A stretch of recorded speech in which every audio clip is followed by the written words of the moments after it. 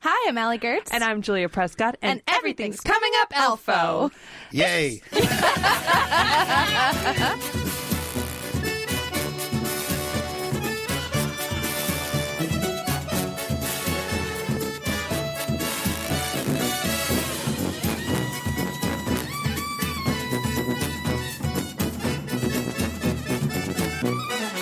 This episode is brought to you by that Yay! Yay! We are, of course, doing a little funky fun thing that we do from time to time on this here Simpsons podcast where we do not talk about The Simpsons. Eventually, this podcast will just be a mishmash of other backdoor pilots for other podcasts that it could be about.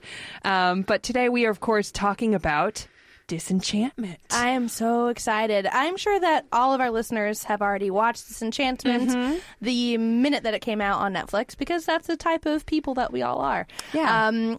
But if you have not, please feel free to listen to this before or after, although we probably recommend that you actually do watch the show because unlike The Simpsons or Futurama, there are actually some spoilers. There are actually, it is a sequential show, so we wouldn't want to ruin it for you. We would say this is probably better for people that have actually watched the show. So note that this is waiting for you once you have. It's a treat. I 100% agree. The light at the end of the Disenchantment tunnel. So Disenchantment came out long enough ago that I really am pretty certain you guys have all seen it, but make sure you go see it.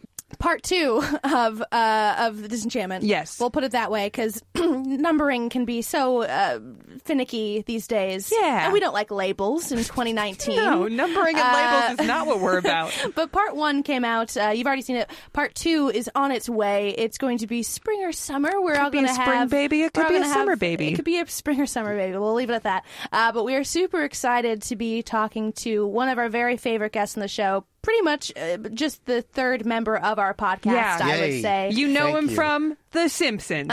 You know him from Gravity Falls. You know him from Mission Hill. I love Mission Hill. You know him from Disenchantment. Welcome to the show, Josh Weinstein. Yay, thank you. That's can I also say, because you said this it's brought to you by Disenchantment, I'll say it's also brought to you by Cracker Barrel and Barnes for Nobles. Oh, yeah. These signs are freaking hard to come up with new ones, especially after 25 years of funny signs. You really dug yourself into a hole. Yeah, it's that's like the hardest thing. And the background stuff we can talk about, too. Yeah. Because that's all. Do you ever feel like, we don't need to work so hard on this background sign. Just write ye old timey in front of it. No, that's what drives us crazy. Really? Because also we're very specific with the animators, too. It's like, do not put, because there's the whole village of Dreamland and other places. And it's like, do not put a blank sign unless you have a specific joke for it. Right. And so, but then every time we go through episodes that we get back, like, oh, God damn it, they put a fucking sign right over there on that shop, so we have to come up with another one. So, like, we are... Do you think they're ever just challenging you? I think sometimes there's a It's little, a little bit let's of a see duel. what they Let's do. see what they come up with. Yeah, because it's always like it's really hard, and also within the confines of it's medieval, right, and blah blah blah. It's like you back yourself into a sign corner, and also as we've said in this podcast too, it's like certain things like on The Simpsons were like the hardest things, and it seems easy, like signs and stuff. Oh yeah, absolutely. At what point in the writing process, like that kind of stuff happens after the script is finished, or do you write sign gags in the middle of writing the episode? It's like an ongoing agony, because like we'll have it like the beginning of a season. Gagony. Yeah, sign agony. That's a good way Give to that use woman that. a job. Yeah, we're gonna use that because like in the beginning, like besides like mapping out stuff and planning scripts and stuff, we'll tell all the writers like everyone go off and come up with 20 funny background signs and stuff. But then invariably, like 4 of those out of like 100 will be usable, right? And so we come, and then but it's also like our restaurant comes up in a scene, and we're like, okay, we need a name for the restaurant. So it's kind of everything. It's sign gaggedy. That reminds me, I don't know if you saw, but like 6 or so months ago, Megan Amram, a writer for The Simpsons as well as The Good Place, shared a Word doc of just puns, because they're very pun heavy there. Yeah. And that Michael Schur, the creator of The Good Place, would often just look to Amram as like, his ringer for puns and for sign gags like that. It just felt like the DNA was shared inspired in a lot of ways. And what a fun writing activity! Just be come up with Footlogger.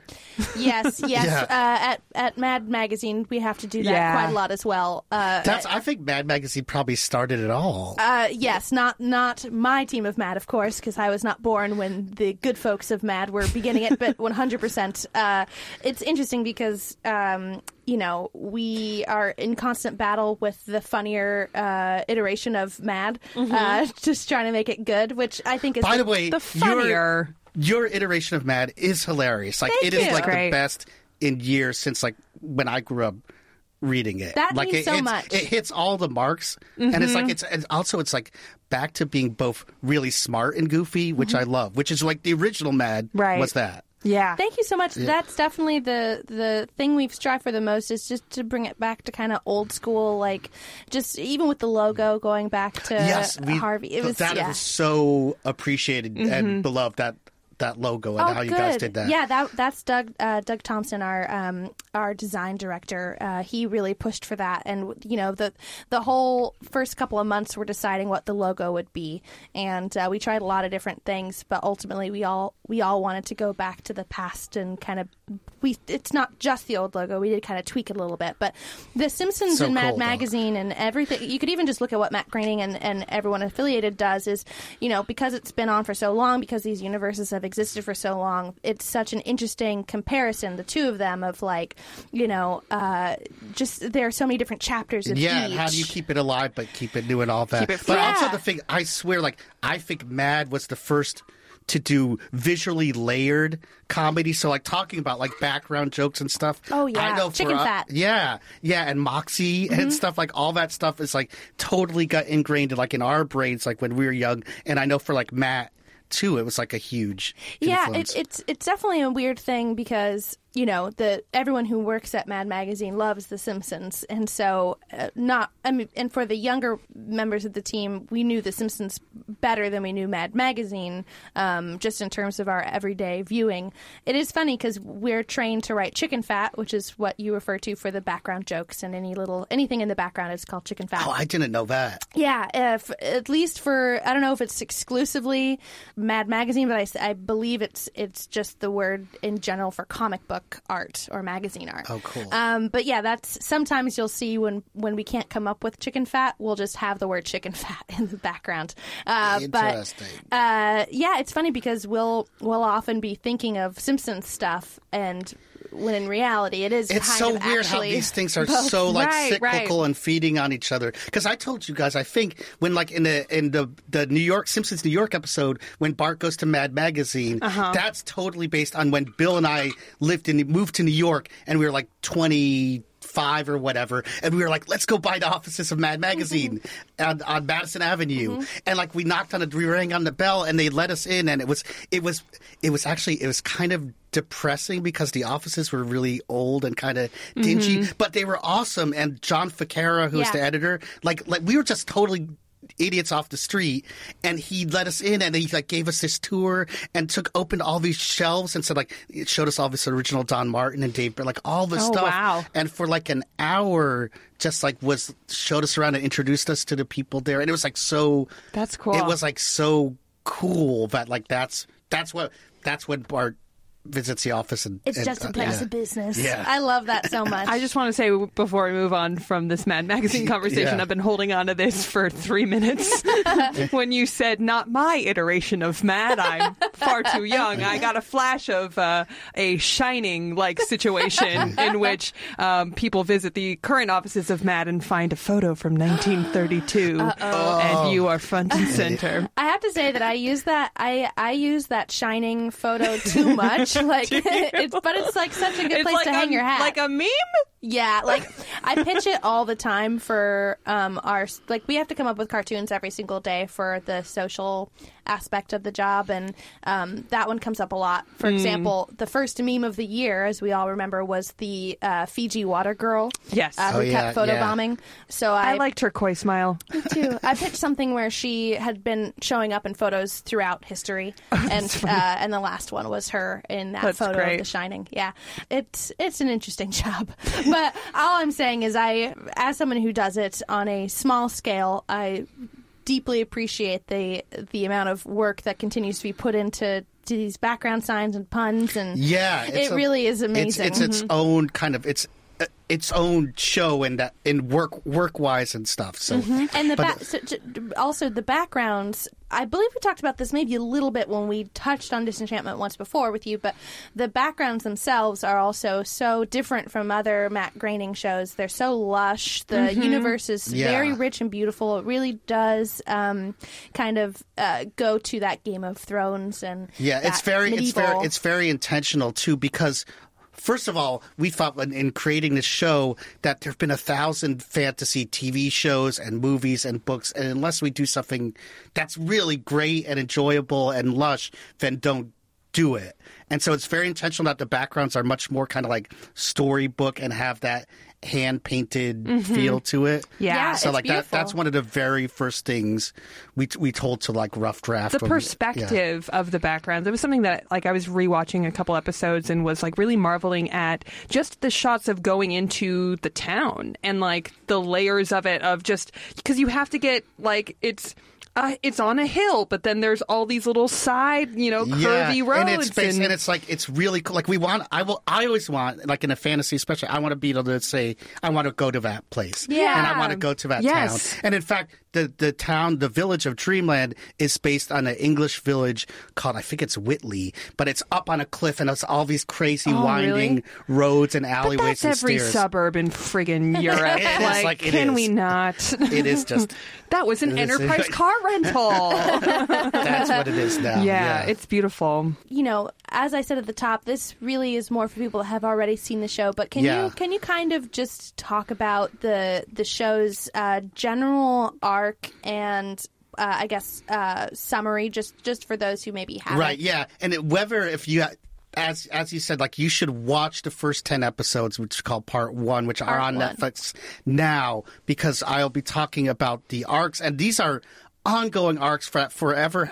How long the show lasts, and we know where it ends as well. Unlike Lost creators. Yes, or The me, Simpsons. I thank the Lost writers for not knowing what they were doing, because everyone after has been like, we don't want to have a Lost situation. I've seen that out of a corner of my mouth because I never watched Lost, but I understood that they didn't really have a really good, satisfying ending, and so it kind of like petered out into weirdness. I will defend the people who made Lost. Okay, yeah, I'm sorry to insult anybody. But, no, it's okay. Yeah. I will say also I didn't watch it, but I did, so be careful. Okay. I will say that when you have shows like Lost that is, culturally significant in a way where you haven't really had that like big moment as TV watching culture before, that I think that there is some defensiveness in there not being a precedent for them to follow. Now, should they have built the bridge that they were standing on? Perhaps not, but I will give them a little bit of credit because they were forging a new path that didn't seem to be explored before. Well, it's true. You're always like forging a new path with like a show that's even slightly different in this show too, because and we were really cognizant of the Lost scenario where it's like people are going to be following this and getting into the characters, and unless we know where we're going, which informs the stories, it's also like it's just you don't want to freaking rip off at the end and go like, oh my god, that was it, I get what you're saying. That's the big secret, or that's where they're heading. So we know where we're going, and what's great is we know where we're going with the characters, and we know sort of like the big final thing, like we know all of that. That's great. And so sort of the fun is getting there. And what's interesting, and I learned a lot from Gravity Falls, is when Gravity Falls was planned, like part of it was in Alex's head from the beginning, but like I think like 30 or 40% of where it goes, like he knew the ending, but where it went was figured out along the way, because stories have a way and characters have a way of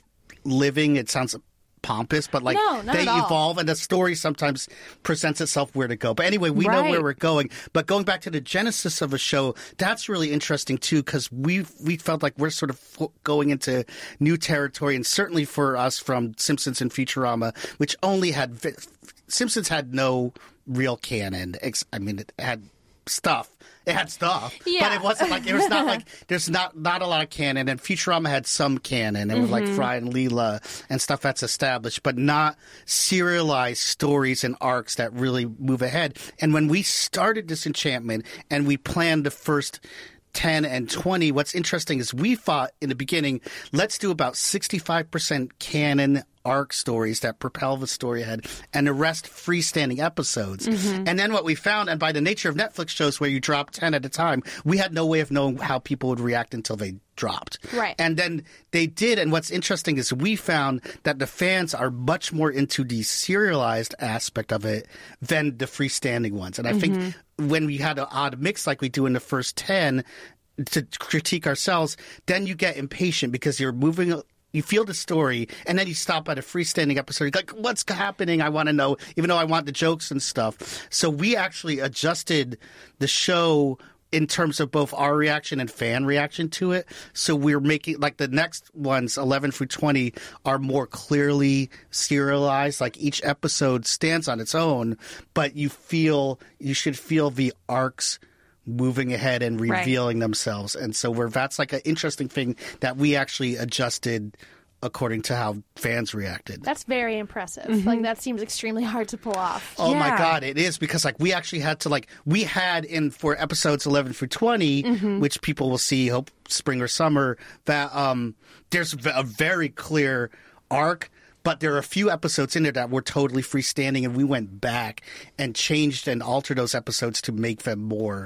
Right. At least like you feel like there's something, you're getting another tidbit or so. I love that. That is, to me, so interesting about, this binge-watching culture that we're currently in, for two reasons. As a creator, for the first time, you are getting that kind of episode order, or you at least have an understanding of, like, versus the previous version of sort of TV business of it being sort of more case by case. Like, as you've mentioned on the podcast before, The Simpsons, every season until a certain point, every season felt like the last season, right. Like most TV shows. But now that, places like Netflix are going, we're going to order this amount of episodes, and you're going to be able to sort of parse out those narratives. That's really interesting. But then also, as a viewer of that, I think that we are getting used to and really craving that kind of arc, and also wanting our binges to be kind of productive in a way. Yes, Yes, exactly. 100%. Don't want to waste time, because I know, like, when my wife and I are watching, like, we'll watch a whole series over 2 weekends. Right. And Yes. we'll get very impatient if we go, like,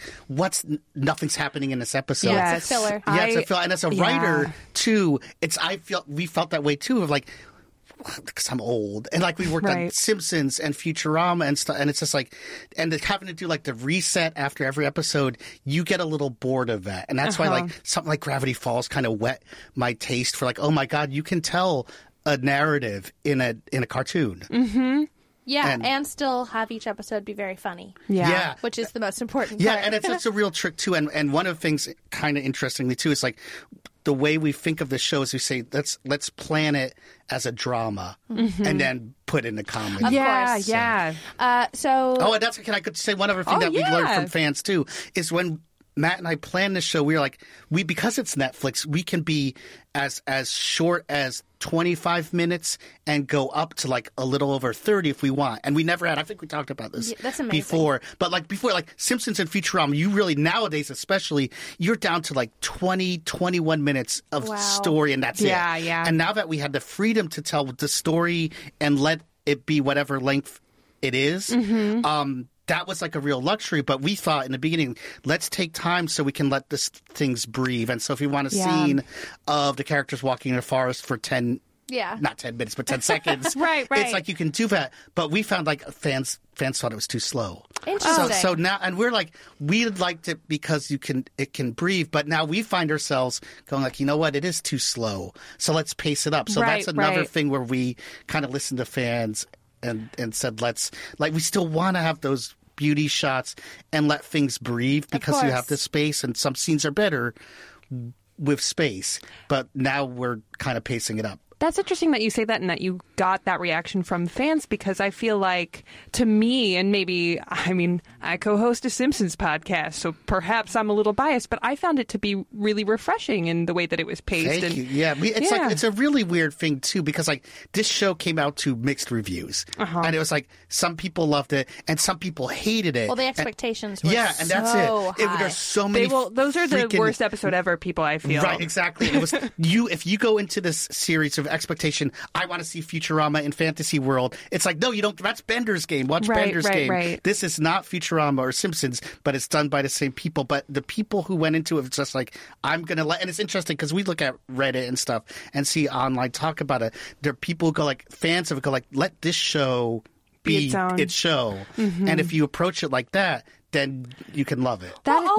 Also, like any show in the world has to start and find its voice and everything. And like The Simpsons and Futurama each got their own time to develop, and they each, like Disenchantment, start with their strengths and with their things that make them special, and then they develop. It's like a relationship. Like you can't get right into the binging Netflix thing with your partner. We feel like we've learned from both ourselves, but also from the fans, and just like. It's like I think it starts out a little rough, to be honest, and then it hits its stride, and we find what works. I feel like the first episode of anything, even though pilots aren't really made in the same way, given this like streaming culture now. It used to be, and maybe in some cases it still is for network stuff. Like you make a pilot like a year before you make the rest of that TV show, so it's going to feel kind of detached in that way.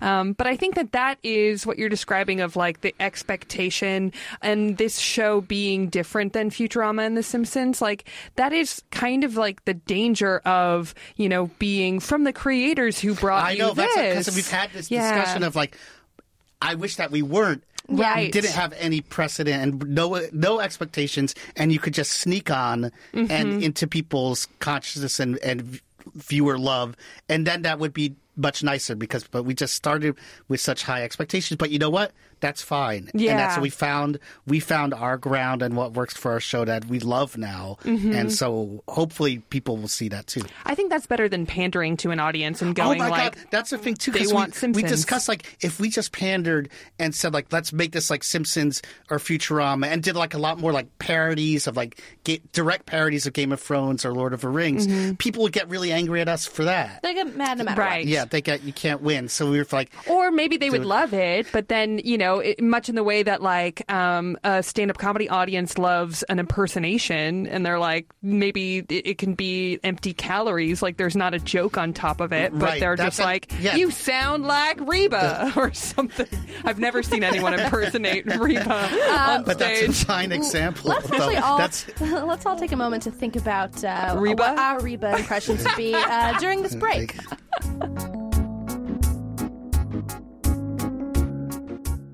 Is there a dog in a car at a bar on the street? Yay! I'm Allegra Ringo, a small dog owner. My dog Pistachio howls when she's excited. And I'm Renee Colvert, a big dog owner. My dog Tugboat tips over when he's sleepy. And we co-host a podcast called Can I Pet Your Dog that airs every Tuesday. We bring you all things dog. Yes, dog news, dog tech, dogs we met this week. We also have pretty famous guests on, but Legs, we're not going to let them talk about their projects. No. Just want to hear about those dogs. We don't want to hear about your stuff, only your dogs. So join us every Tuesday on Max Fun.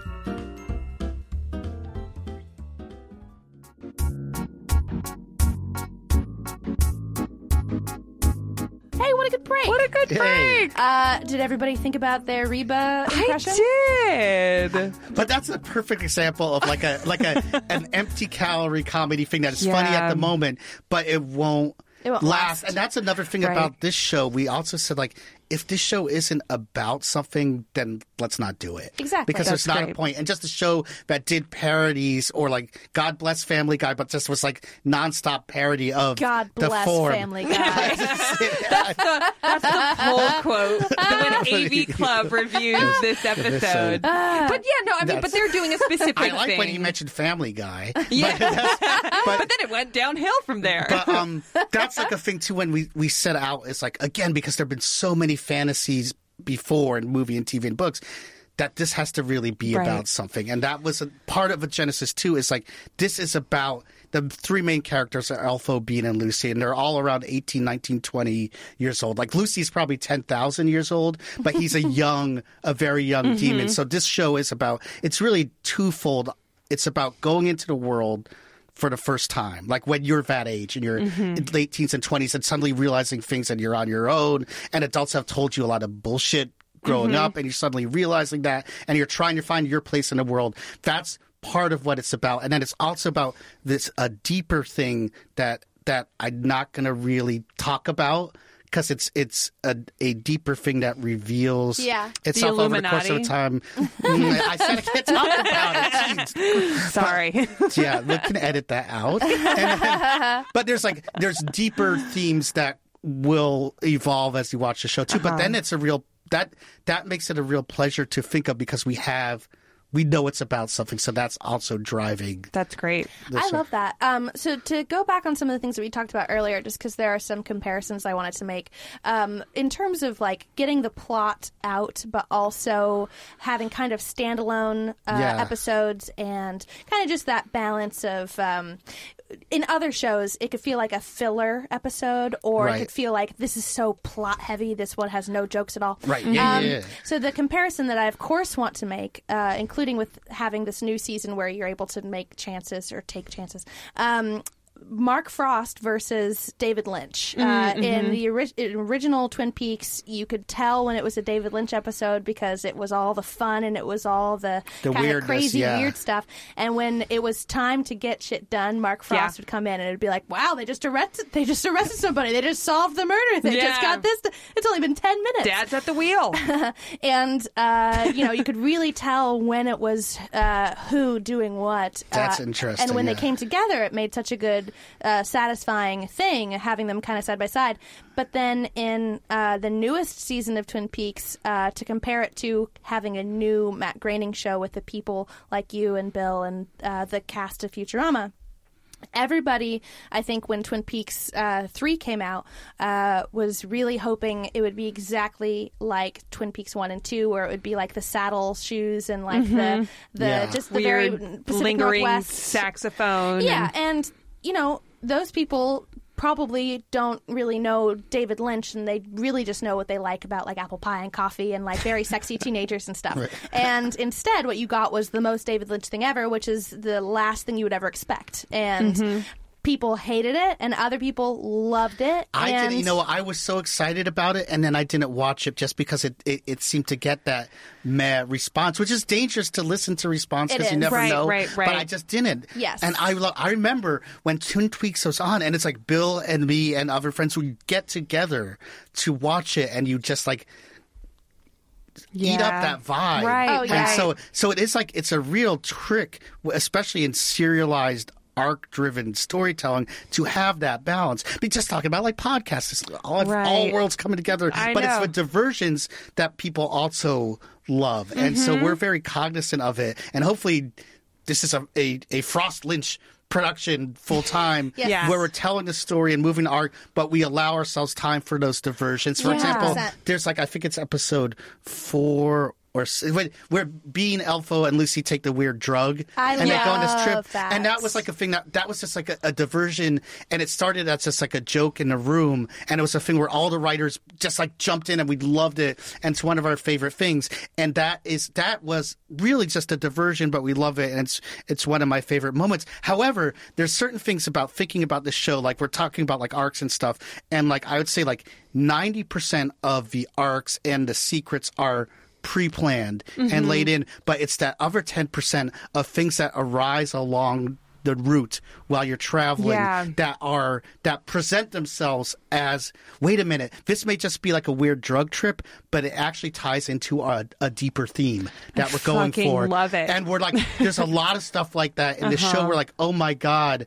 Like Matt and I were just talking last week, and we're like, oh my God, this stuff that we didn't think was related to the arc totally ties in, and it seems like we're geniuses for planning it, but it just happened. And so like that's like part of the fun too. And I was like, Gravity Falls was done that way too. It's like along the way you look and go like, oh my God, that was just a joke, but really we can use that for canon and to drive the canon further and stuff. That is the greatest magic trick of good writing, I feel, of something that is seemingly innocuous. And of course, if it's comedy, it's most likely going to be a joke in the moment.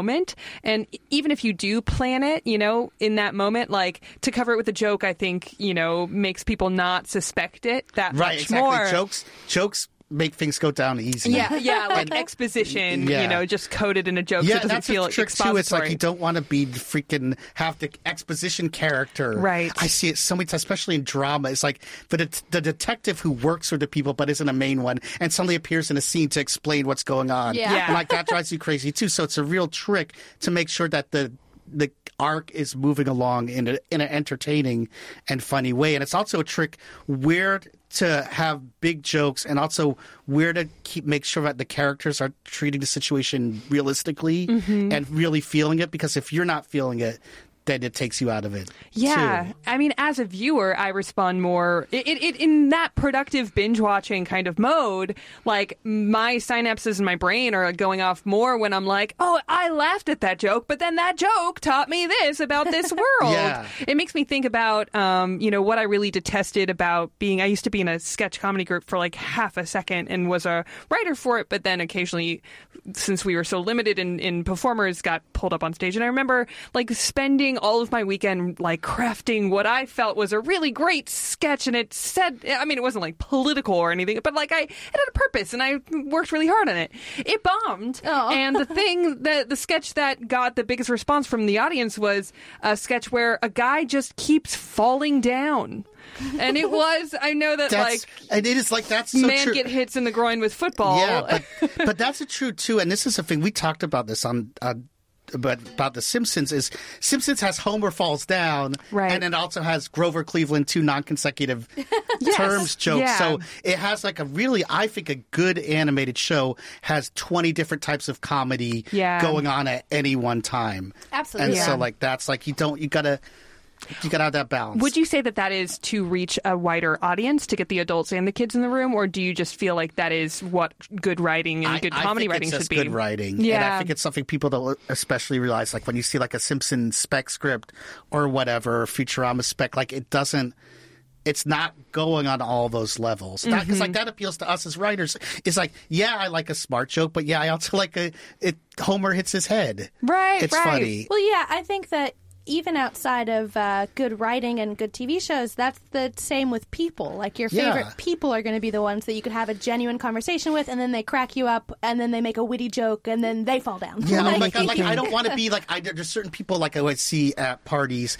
and I go to parties much less frequently, but I go like, oh my God, they're going to be ponderous and just talk about these highfalutin things. And I want somebody who might say a smart thing, but then make a really great fart joke or whatever. Or it's not always on, quote unquote. Right, Yeah. right. You want, and to the point about writing, that's true of those breaks. Like, just like with people who talk too much and don't let you have a moment to just rest. Right, TV right. shows need to let you rest a little bit, because contrast is what makes Absolutely. anything Right. matter. And that's also important too in our series, because it's like heavy stuff happens, and heavy stuff is going to happen for however long we are on the air. So, but you need kind of a break from that, just like the characters need a break. If we're treating them realistically, and Bean gets her mom back, and then we see that her mom's not all she was cracked up to be, like, you gotta take a break to let that sink in. So let's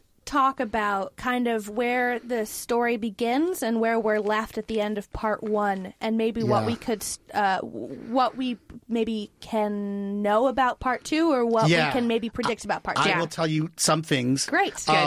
Because You you guys said that are my like friends. Liam Neeson in Taken. I have a certain set of skills. I will tell you some things. Some things I cannot tell you. That is And I will not tell you. that is fair. Some things will slip out. Okay.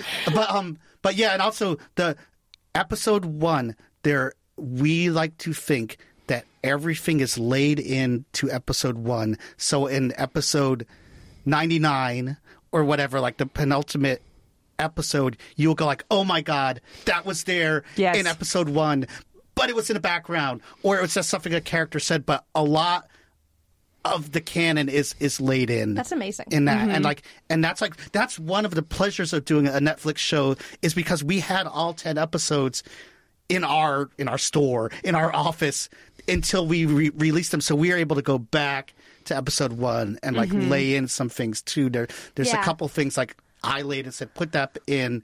Nobody may notice it, but it will pay off. That's amazing. So like that's like both both in terms of like symbol and background, but with characters too. It's like we know like it's Bean's story and it's Bean, Elfo, and Lucy's story, and like that's where it begins. I love Lucy. I mean, I love Lucy's so cute. Yeah, I love all the characters. They're all so cute, but I feel like, do you find that any one of the trio has become the fan favorite? Maybe? Yeah, it's interesting because like for me, like I love Bean. I identify with Bean, and she's based on a lot of friends of mine, and also like when we were that age, right?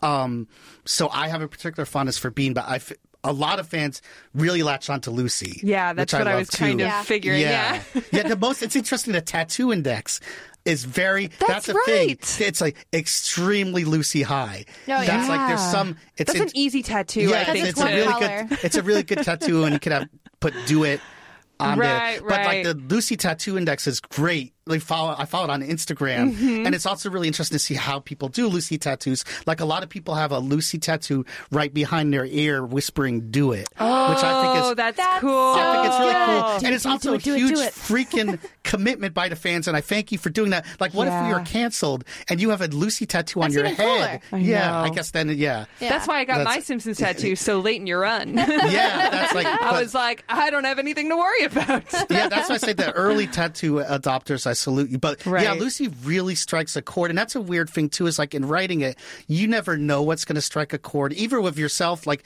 I know, like there's Simpsons lines and now Disenchantment lines I quote over and over again. Yeah, and you're not sure. Like do it, do it, do it. Was a David Cohen line? Oh yeah, because it came in episode 2, I think, and we really liked it, but we didn't think it would catch on, and that's what people's favorite thing with Lucy. And it's interesting to see the genesis of all these characters. Like Lucy is a character that Matt had been drawing for a while and really wanted to put in episodes. Like so, he kind of pre-existed. And Elfo, like Matt's been fascinated by elves and the happy little elves and stuff for years. So it's sort of like a different. That's funny. The different little obsessions that, may be dormant for so long don't quite have a place in other projects. When I saw the design for Lucy, like I loved it. I could tell because like it's just like it looks like some weird like Hungarian character from a cartoon in 1957 or what, like a weird kind of like throwback thing, but it's so. And in some ways, it feels like it shouldn't work within the world of your show because it's so off design for what the rest. Weird. But it does. Oh, and there's a lot of weird things like. In the genesis of this show is originally like we were like Lucy's a demon, but other people can't know he's a demon, and so then we said, well, what if he says he's a cat? And we thought that we didn't know if people and the characters in the show would really buy that, but it totally works because originally Lucy was going to hide in Elfo's hat. And we're like, you can't really do that. You got to see the character. You can't just have Elfo's hat talking all the time, and that would be horrible. And that's such like a familiar trope of like, is your hat talking, miss? And how many jokes you would can get you pull? so sick of it, but we didn't. We didn't know. And then this cat thing really worked. It's so funny. Yeah. I love when the two like kind of hot ladies are also just like they love the cat. Oh yeah. It's so cute. I love that. So the characters at the beginning, just as a brief refresher, we know that Bean is supposed to get married, and obviously it's not for love. It's because it's going to help her dad. Yeah. Right. And Elfo is sick of being in this kind of goody two shoes type of place where he can't. I mean, we see that he's not really exactly perfect in that. Right. Well, each of those three main characters represent a different type of young person or a different aspect of you when you're 18, 19, and 20. And Elfo is the guy from the little hometown that just can't stand it anymore, and it's so happy and sappy. And he has to get out and go to the big city or go out in the world. So he's that type of young person. Bean's the type of young person who's been kept down in her kingdom. It's because it's a patriarchy, etc. And she's someone who's like really frustrated and has turned to drink and kind of doesn't know. She wants to find herself, but felt kept down. And Lucy is the young person who's in his first job, and it's going to really screw up. Wow, that's amazing. So, I thought you were going to say like Lucy's your fuck up wild card friend. Yeah, no, Lucy is the instigator, and in fact, he's based a little bit on this friend of ours from high school who would be a real instigator and really push you to do the wrong thing, but then you're grateful because it was fun or whatever. So I think we all had friends like Lucy. Yeah. I mean, I'm a comedian. I have them now. Yeah. So I mean, there's not that's putting them, really stereotyping them in a way. Yeah. But that's the basis of those. But that's great, though. I mean, characters. I think that, that shows that you have really thought about this and have, kind of constructed and maybe pitched this show in, like, the right way where you can kind of understand what the, like, core motivation for each character is. And also, like, the parallel of what we understand in the real world, I think, can further, help those characters resonate with us. The Right, fact 'cause that that's- Lucy is such a standout hit for certain people. Yeah, and that's part of the thing, too, is, like, this is, like, on the emotional surface, but it's also a little deeper. It really comes down to being, when you're going out into the world for the first time and you realize, like, your parents and your teachers and adults are kind of full of shit. Yeah. And you don't really know, and therefore, like, the path that they set out for you, that's not correct. Ultimately, what it ends up is, like, you have your friends. Mm-hmm. Like, that's the only thing that you can really trust and count on. It's like, that's one of the themes of the show. I so rarely do talk about Mad Magazine. One, because Mad Magazine has asked that I not, but two, just because why?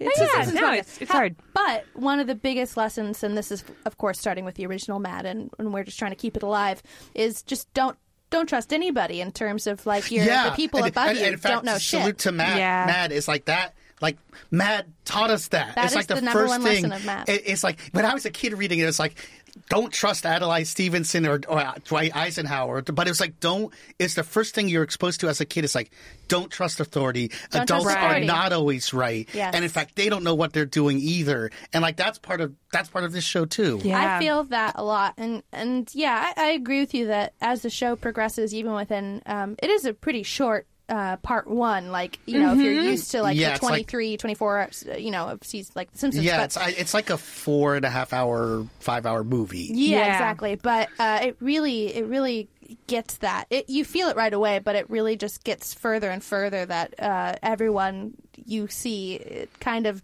has their own interest at heart, and Right, and it's also like the family emotions are really important in this too, with Bean and her mom. Yes. And it's kind of like the Yeah. nightmare mom, but it's also like, she does love Bean, but it's twisted, and it's like, we really want to get at the heart of, like, awkward, odd family relationships too. So like that, the relationship of Bean and Dagmar, and I'm looking up into my head, making sure I'm not revealing too much. Yeah. But that's very important in the series. you can tell because Dagmar doesn't show up until the penultimate episode. Yeah, 10. And so, but she has such a huge presence in the series that it really feels like, oh, we're all here now. Like, it really, Right. Yeah, to me, it felt like, things start to lock in, Things have and it's really interesting found it. because we're finding, and talking about a series finding itself. It's like, we're finding that Dagmar is the ultimate greatest villain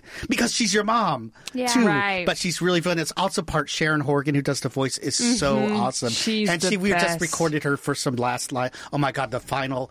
I'm not going to say anything. I can't say anything about part 2. Okay. But I will. But there's something that will hopefully give people chills. And she just so clearly relished delivering this line. But that's the thing too, like, about the villains in our show, because there are a number of villains, and we like to go say, like, well, villains don't think they're villains. They think that they're doing the right Of thing course. to them. For example, the they're character, the misunderstood. Exorcist, Yeah. the guy says that. It said, by the way, I don't think of myself as a villain. I loved that And so, a like, lot. we want, like, it's also like, that's part of, like, when you grow up and think things are black and white and good and bad, and it's not. Yeah. And so Right. that's part of it, is like learning that the world, there are these weird gray zones. It's like, your mom might love you, but then she might try to kill you or whatever. Yeah. That's why there's that Mitchell and Webb look sketch that is so good, where the two of them are wearing, like, pretty much Nazi helmets, and they're just like, are we the baddies? Yeah.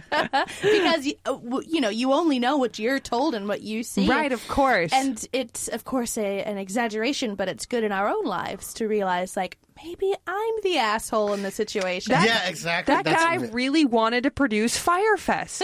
And, that was his passion, and I salute him. Yeah, we just saw that documentary last night. Which one? It's the Hulu or Netflix Netflix? one. I want to see the other one. I But, started with Hulu and then really? Netflix, I but was going to start with Hulu, and then I read Netflix was slightly better. Netflix is better. But it is okay. But they both go really but well yeah, together. I'm interested. Yeah. But like, that guy is like, if you watch it, the first part you go like, oh, maybe he's just an enthusiastic goober.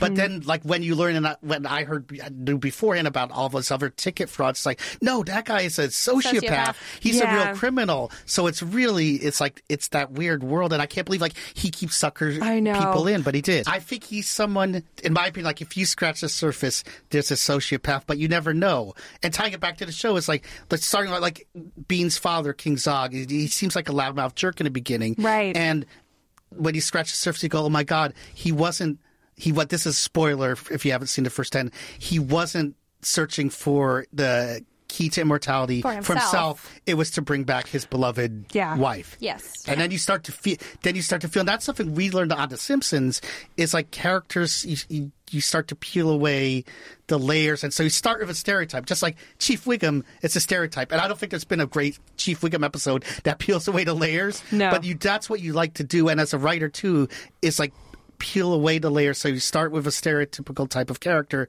and you go no, there's much more going on. Yeah, the dimension to them. And that's part of the fun of a serialized, arc-driven series, too, is we gradually will reveal more and more about the characters, but also have them grow. Mm-hmm. And one of the things, too, that we're doing... They have grown a lot, I feel. It's we're going to... Characters will... there's an end point.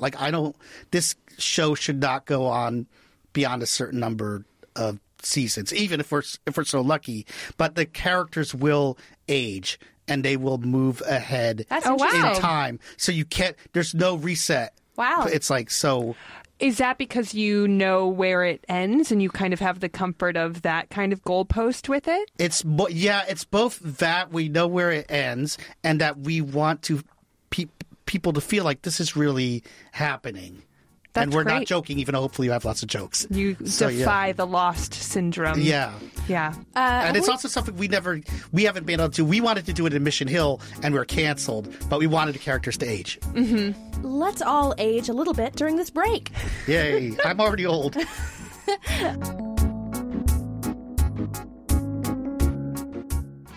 Hello, this is Amy Mann. And I'm Ted Leo. And we have a podcast called The Art of Process. We're talking about how the creative process is in itself an art form, in our opinion. There are underlying forms and structures that serve as the scaffolding for any creative endeavor. We've been lucky enough over the past year to talk to some of our friends and acquaintances from across the creative spectrum to find out how they actually work. We weirdly don't know as many musicians as you would expect. New episodes will be coming every other Monday, starting January 28th. So please listen and subscribe at MaximumFun.org or wherever you get your podcast.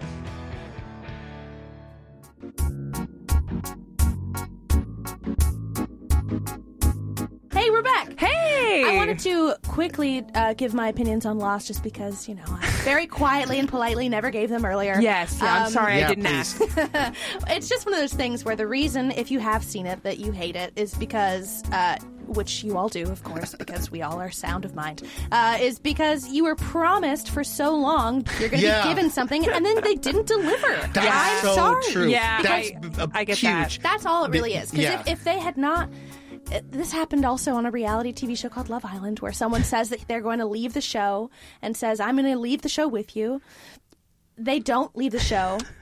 Had he not promised Lost to Love Island, from one island to another. Had they not had Lost not said the polar bear means something, right. Had they not said we have answers, no one would care. It's all about expectations. It's all about not lying, because you don't have to deliver if you don't say that you're going to. Right? You could have. Right. It's gotta mean something, or you'll end up in jail. And it's real.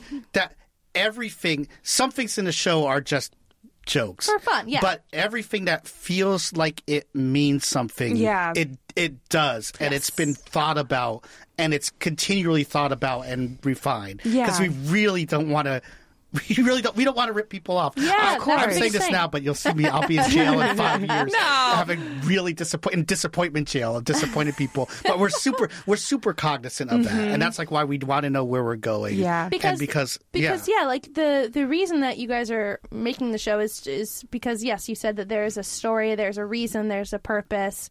It's obviously not that you guys are doing this just for money or just for clout. Right, you guys have already done so many amazing things. It's not that.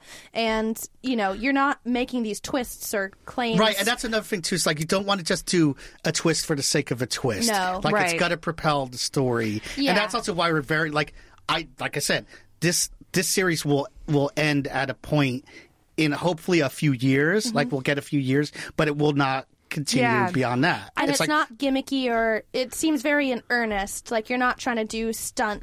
Right, and that's the thing too. Right. Like we learned from the very best Simpsons episodes is when the emotions are real. It's Matt and Jim and Sam's original rules. When emotions are real, you appreciate and you get into the story more. And especially with something like this that we're saying, this is about these three characters finding themselves and their lives.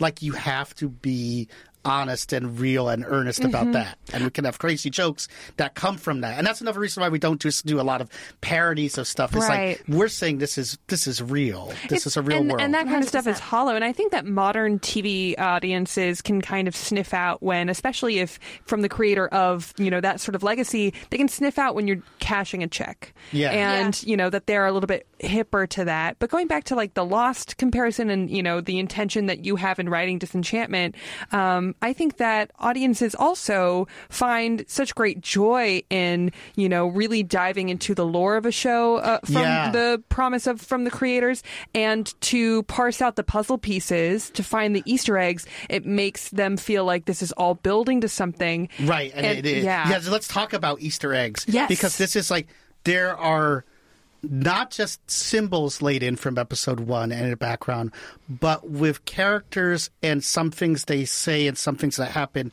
are clues to a greater mystery. And there's a few different mysteries going on that will gradually unfold that will hopefully come to a culmination episode 99 or whatever that is. But there are certain symbols laid in from the beginning, and I think, no, I haven't said this yet, is fans have found 60% of them. Wow. But there's a remaining 40% in episode 1 and ongoing that people haven't discovered or that they've been wrong about. And kind of like Who Shot Mr. Burns, there's on some of them, there's one person on the internet who are like, whoa, they divined this totally correctly and they got it. It's like, do you watch The Good Place? No, I haven't. The basic premise is like, this is a good place. Like, you're in heaven, blah, blah, blah, blah, blah. Wow, like heaven is this whole other realm where everything that you ever wanted, like your perfect house, your perfect is that. Has anybody ever guessed this correctly? Yes, one. And it, like, they have a framed photo of like this guy who looks like a stoner. It's like Noah Garfinkel is the actor. Yeah. And that being part of the runner, read about The Good Place. And we were really amazed at the detail that he went, like that he was high when he said it. Some fans, like for example, here's the thing I can talk about is like Elfo, who Elfo's mom is a big issue, and I think it's just touched on in the first 10. We almost need to find out that his dad has a piece of paper. Pops gives him this thing that's a needle point, and he's about to talk because like Pops, this is an ongoing thing. Like Pops wants to tell Elfo about his mom, but there's a tragic backstory that is great, actually, that we will reveal in part 3. But he wants to tell Elfo who his mom is, and clearly she is not an elf. Yes. But so talking about clues, there are clues from the beginning, and I can say this in the design of Elfo that makes him different from other elves, that you could, if you're careful, divine who or what his mother is. That's amazing. And again, it was like 1 or 2 people on the internet have gotten it right. Great. But they'll learn in part 2. There's a nod to it that if you're watching, you'll go like, okay, now I know who his mom is. But so like amazing. That's something. But that's down to his very design. Cool. That there are things. But then there are other things like symbols that some people have gotten. Like the symbols all point to something, but there's some symbols that people have not gotten or even know that they mean something. And I'll tell you a couple of them. That first of all, there's a curlicue symbol that appears throughout. You see it in the forest. It appears in the castle. That means something and no one's gotten.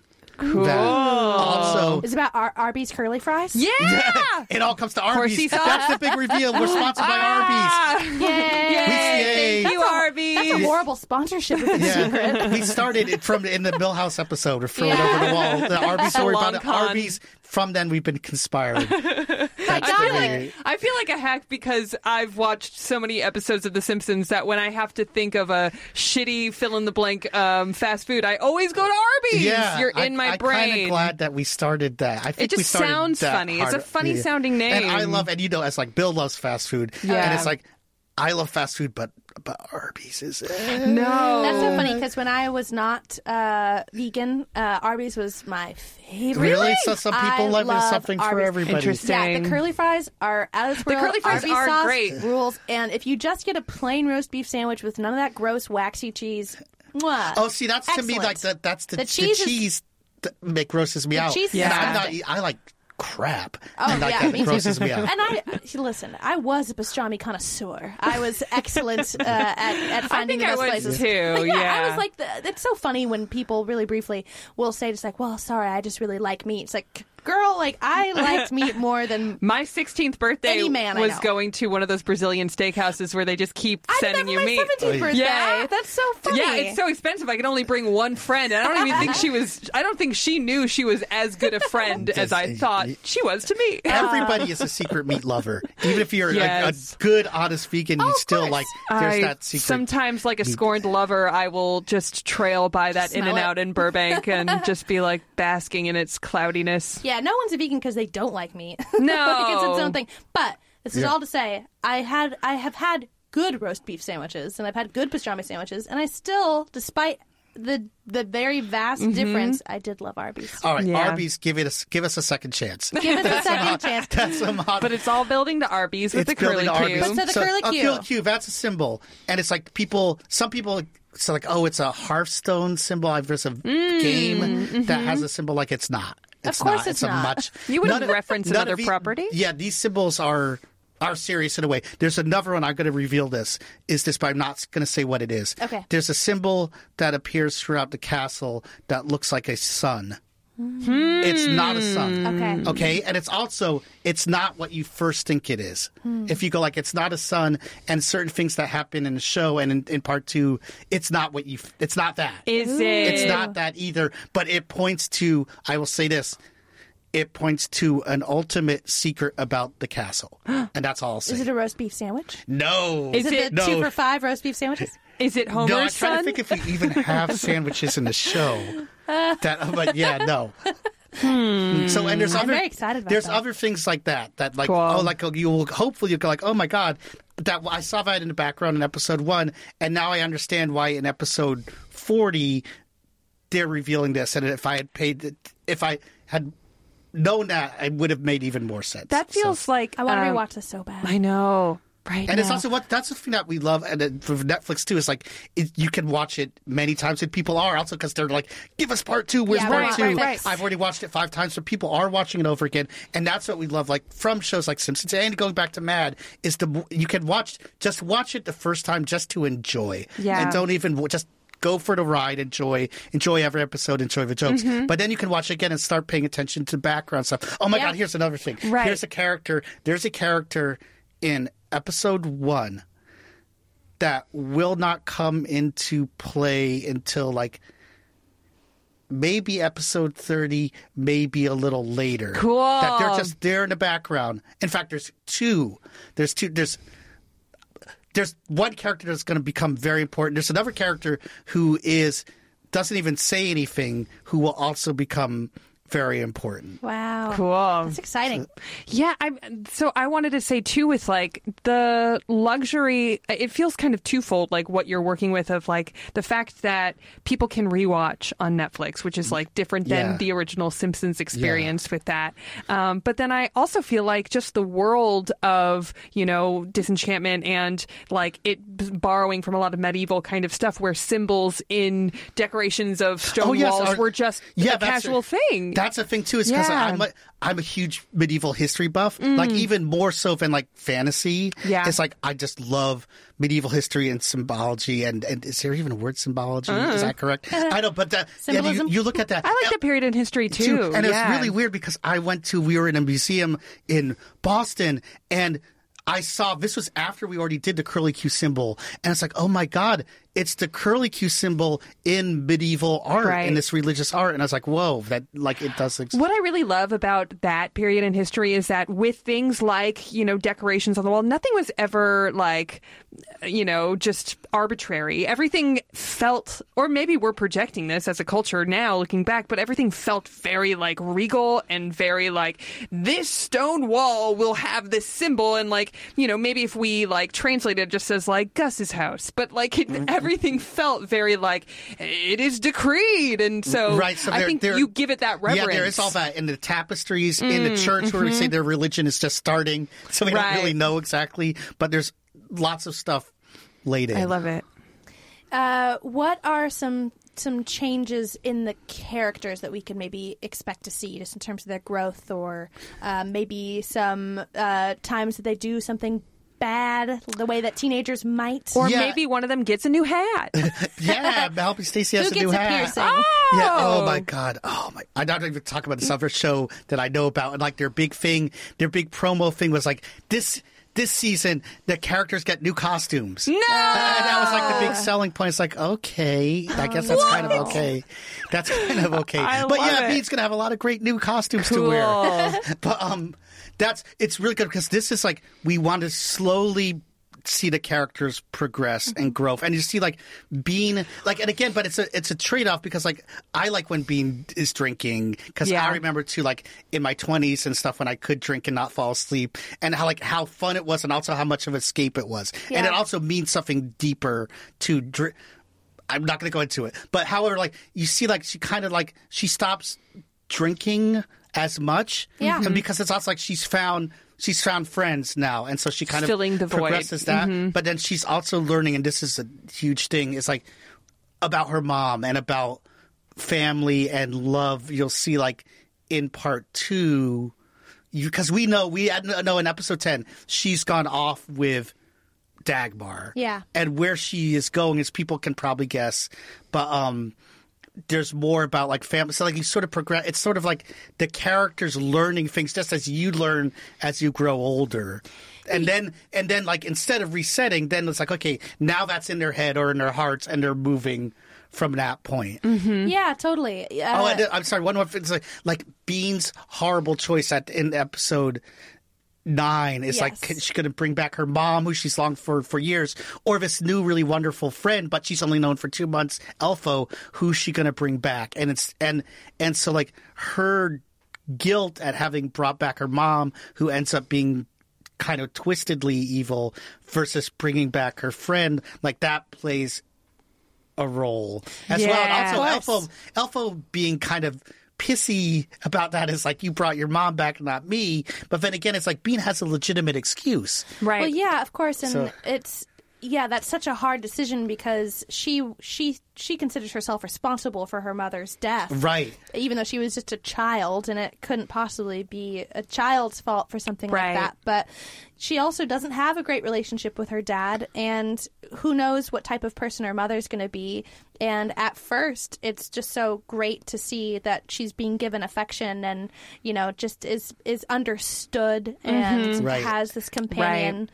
And just another female friend, whether it's... I think that you kind of, you project more of what that interaction is because you want more from it. Yeah. So something that I like... And not to discredit if Elfo and Bean do end up finding a stronger romance together, is that I do appreciate that they're just being able to appreciate each other as quote-unquote people. That's really important to me, and I'm not going to reveal anything because Bean especially grows as a character to the end, and I'm not going to say anything, but we very conscientiously did not... I don't want to repeat Fry and Leela. Yes. Right. Because it's like, they're great characters, but Elfo and Bean are not Fry and Leela. Yeah. And it's like, they are not star-crossed lovers. It's like Elfo might be the guy who has a crush on his female friend and he might learn or whatever, but like, or they could end up together. Yeah, but the way I'm talking... It's obviously not that, and it's like it's got to be real. It's just because these two people are together. It's not just romance, and it's also for Bean. It's really important too. Is that we don't freaking go down the line of like, oh, she's just a kick-ass princess and she's going to find true love. It's that's not about that. And it's like when you're 19 years old, I wasn't thinking about true love. None of my friends were male or female. And it's like love and romance, it's not important to being right now. No, absolutely not. Yeah, and I just think it's so important too because, at first I was worried by Elfo's, he was just kind of obsessive with Bean in a way that I know that some real boys have been with girls. It's actually annoying and bad. And it is bad. Yeah, and I think we're like, because like in that one particular, it's icky in one particular episode, and you're like, let's steer away from that because it's both.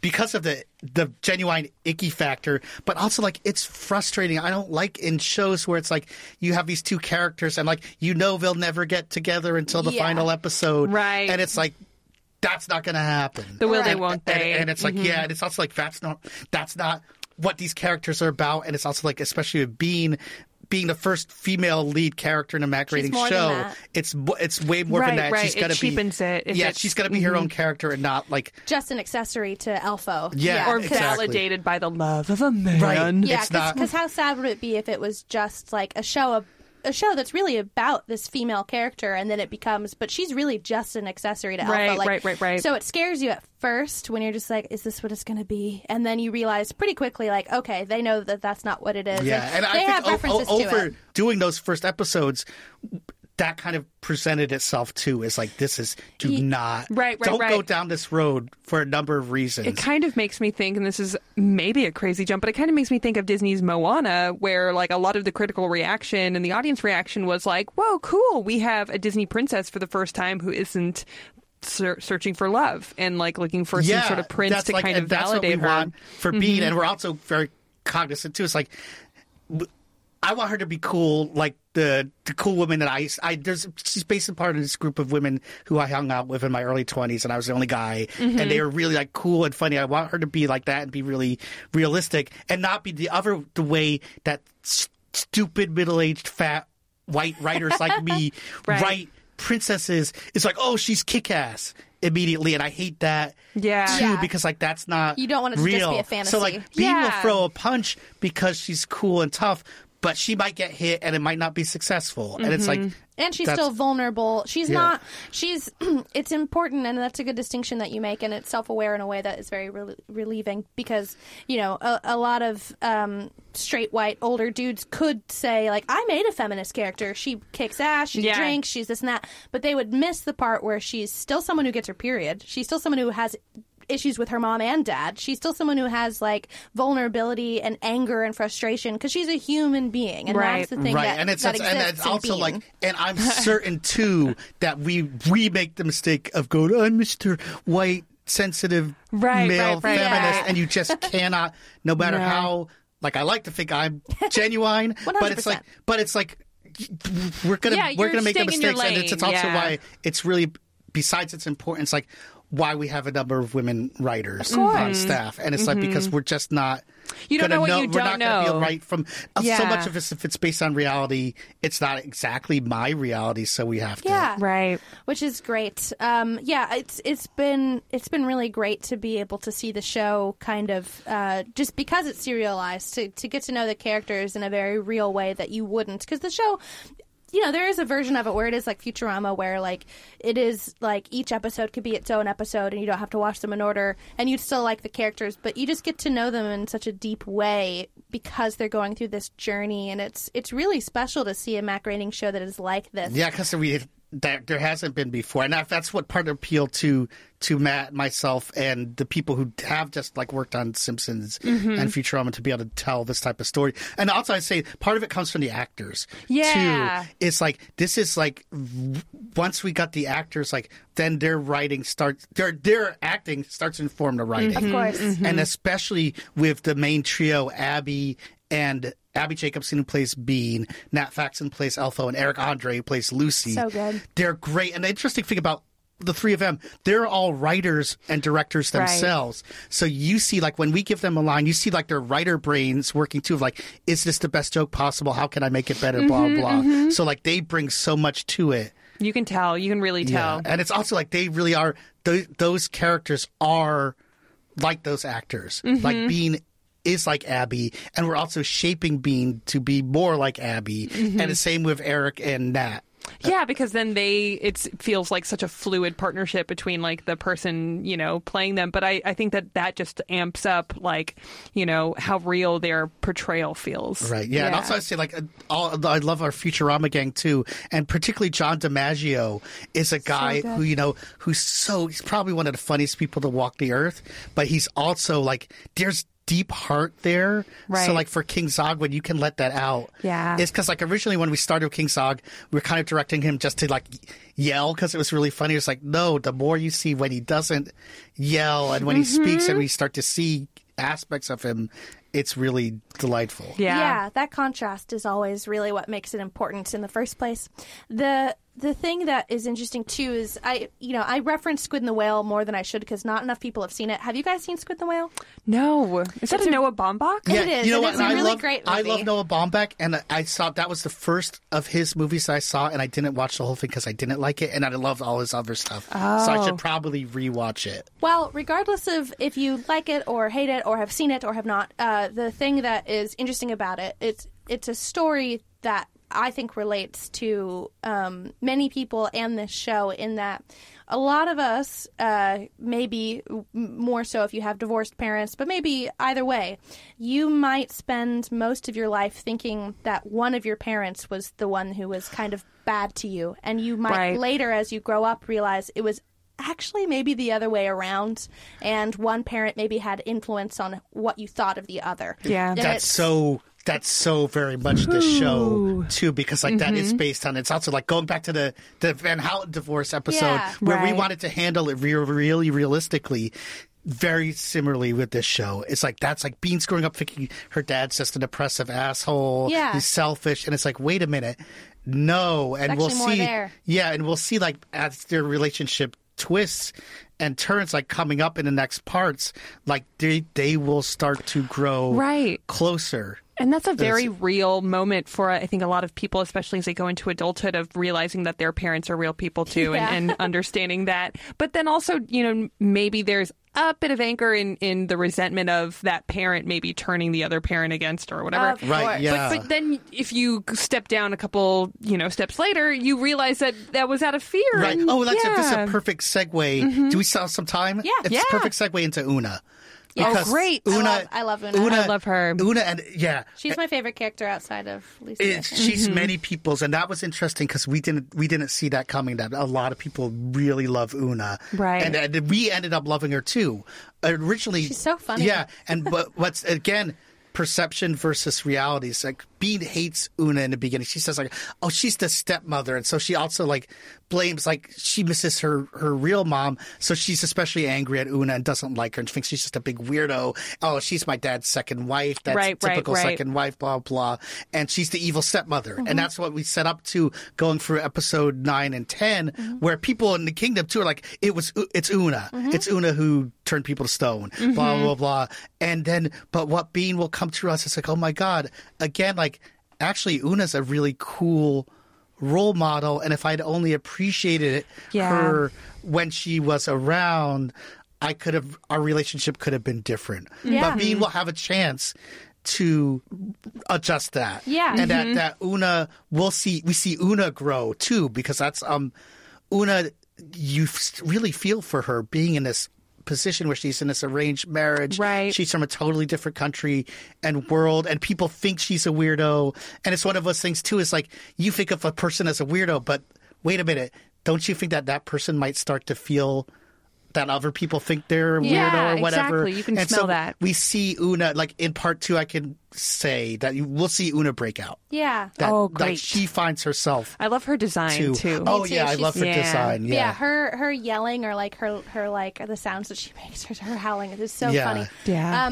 I really love. Oh, and again, I'm sorry. One other thing is like we had this joke about Una's drug that just it started as a joke because like we needed them to have a drug to take, but they were like, no, Una's falling back on drugs because she's unhappy, and that's her escape, and blah blah blah. Yeah, that's great. I mean, not that, but yes, drugs are not great, but they are an escape, and part of the whole series is about the way different people try to escape reality. Yeah, escapism.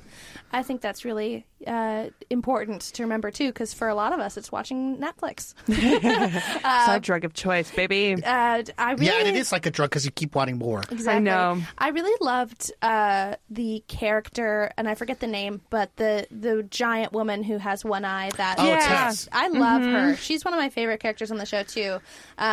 Anytime that you really have like a female character who has like such a perspective and a point to make, I think it's coming across really well. Yeah, because that's the thing too. It's like we're all like from kids, like we know stories of giants and fairy tales, but like this is like, if these characters were real, what would they really be like? And yeah, so Tess is a great character who will also be coming back. Oh, great! She's Cool. only a teeny bit in part 2, but she's another one is like, we want to see more of her and her world. And I like thought her. it was a really good device to have the all-knowing eye that could see through people. I thought that was Right. a very interesting way to get that exposition or to kind of like learn and to kind of tease something and then not pay off things, like to say like, oh, I could really see you, and then Right. I was going to say this. Like, it's very Right. interesting. I right, love and that that's also like subversion. that's part of like what is reality and what is truth is part of the whole deeper thing too. Yeah. And Yeah. it's not.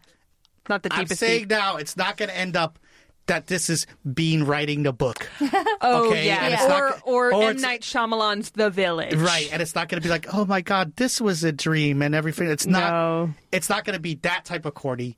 It might be something else, but it's like it's not going to be. Well, yeah, that. we see that a little bit because, you know, when they wake up from one of their like drug trips or something and I think they kiss, like there's just this moment of just like, am I Bean? Am I Alpha? Right. Like, am I this? And then Right. like, you know, waking up, coming in and out of these like drunken fits, like they're often waking up in situations where they didn't realize that they were in the first place. Mm-hmm. And Yeah, and also, by the way, I recall distinctly waking up. You know the Homer waking up on a golf course Yes, story. Open Face Club sandwich. Yeah, that's we said on the commentary it's based on someone we know, but It was you? yeah, it was me because I said my kids were little and I didn't want them to know. Oh But my it was God. totally Good for based you. on an instance it was right out of college. I was like 24, and I was drinking at a friend's house in Maryland, right outside. I grew up in D.C. in Maryland, and I woke up in a golf course in Virginia. And I was like, how the hell did I get here? Because I didn't remember. And I actually had to go walk to a 7-Eleven. I didn't know where I was to buy a map to figure out where I was. But Homer waking up on a golf course. But anyway, we're talking about waking up from Yeah. drug or alcohol-based things, which is a very real Especially thing. for that age. Yeah, But it's also like all of that about like drinking, all of this sort of escapism, but also seeing these other worlds, like when you're drunk or Right. religious epiphanies or whatever, or dreams. Like it's all and how it about fuses into something. your identity too, Yeah. of like your perception. Something I thought was funny that actually kind of goes into the Billy thing, if we want to take it there, is that when Tess, when the pig explains that he was like the handsomest Right. prince, she says like he's not lying. He actually does think that that's the truth. Yeah. like, I right. think He that's really does. That's And that's another thing. Merkimer's another great character I to love talk about. Here's an interesting him. thing that has changed as the character came out, and not just fans, but us as well.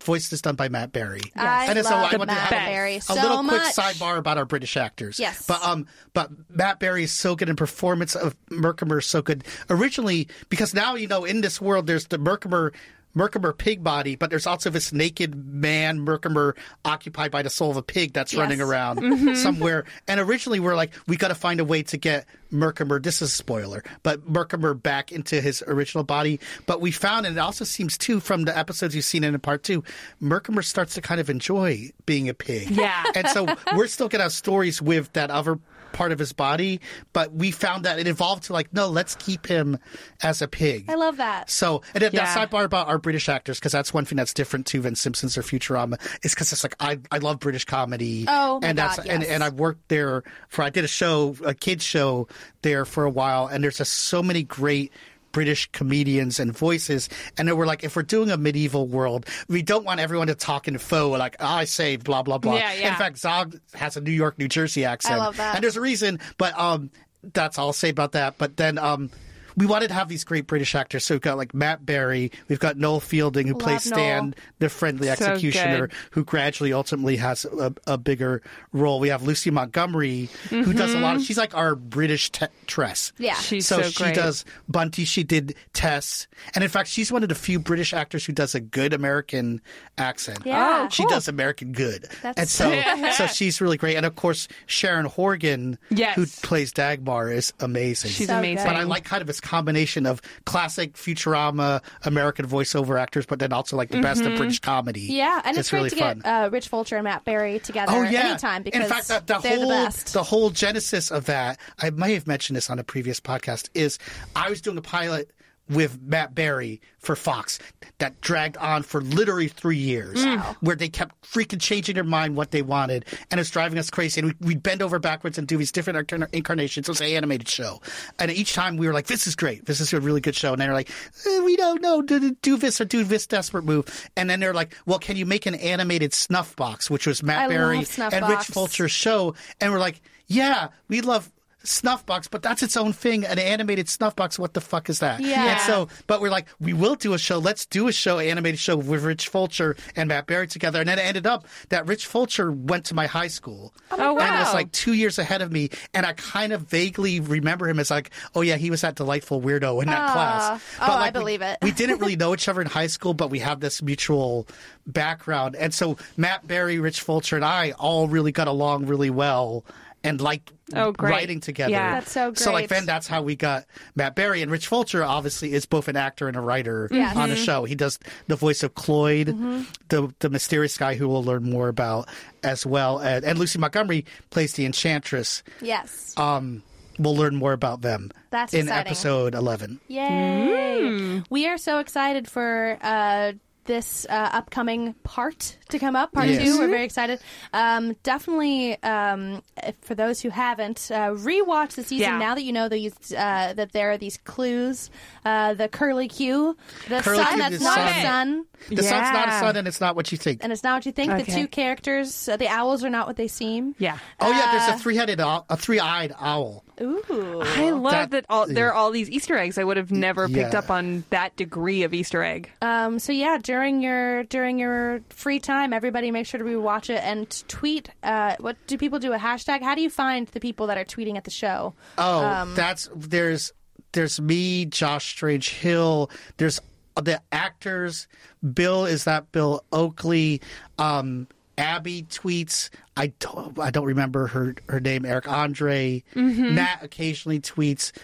There's some animators. There's also a Disenchantment tweet that hasn't tweeted in a while because the show's been out Right. for a while, but we'll start But tweeting you just do stuff. like word searches yeah, if you for look stuff. up hashtag Disenchantment. Disenchantment. There's also a great discussion board on Reddit. Okay, Oh, great. Where great. people discuss their theories. We do not jump in. But you do see it. Yeah, we do see it. Cool. So keep that in mind, guys. The, Yeah. the Yeah. people who actually are making the show are able to read what you're writing. That's Yeah. kind of a cool feature of modern TV making. Yeah, I love that. And there's so many times I've been dying to jump in and go like, oh my God, you guys have that right. Or like, no, Right. that's not But you it, can't. But I can't. But Yeah. it's like, we love the fan love it. And there's also a lot of stuff on Instagram too with cosplay and tattoos. I love which is that. how we're also gauging like, oh, Yeah. people are sparking. I know we've got to wrap up. No, but it's no. really cool to see like at some different conventions that a Bean cosplay person has run into a Dagmar cosplay. Yeah. And they get together. I love And that. it's like really fun. And then you came on for Stonecutters when it was around Halloween, and, Yeah. and you were our special guest judge for the costume contest, and we had some great Disenchantment There were costumes. awesome costumes And there, that, yeah. I mean, for a show that was only at the time out for a couple of months, it was really, really impressive and really cool, I'm sure, for you to see it's your re- creation. Yeah, it's insanely Yeah. cool and exciting. Yeah. Everyone, Yeah, so everyone thank that I you. meet that is like already a Simpsons person, but then a Disenchantment person, they're all kind, creative we people. love our fans because they clearly like spark to it, and so Yeah, that's we're- great. That shout out to them. I love that. Well, thank you so much for Thank coming you, on. yeah. When part 2 does come out, we'd love to talk to you again.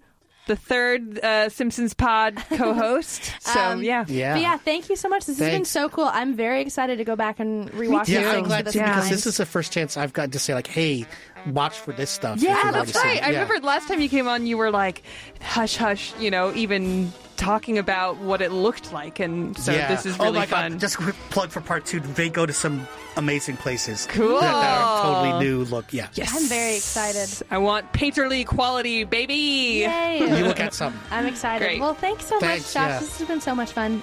Julia, where can people find you online? Thanks so much for asking. I'm at Julia Prescott on all the things. Allie, where can people find you? Thanks so much for asking. You can find me at Allie Gertz and all the things, and you can find us at Simpsons Pod. Everything's Coming Up Simpsons is a production of Maximum Fun. Our show is engineered and edited by Jesus Ambrosio, and our senior producer is Laura Swisher. Swish. All right, smell you later. Smell you later. MaximumFun.org. Comedy and culture. Artist owned. Listener supported.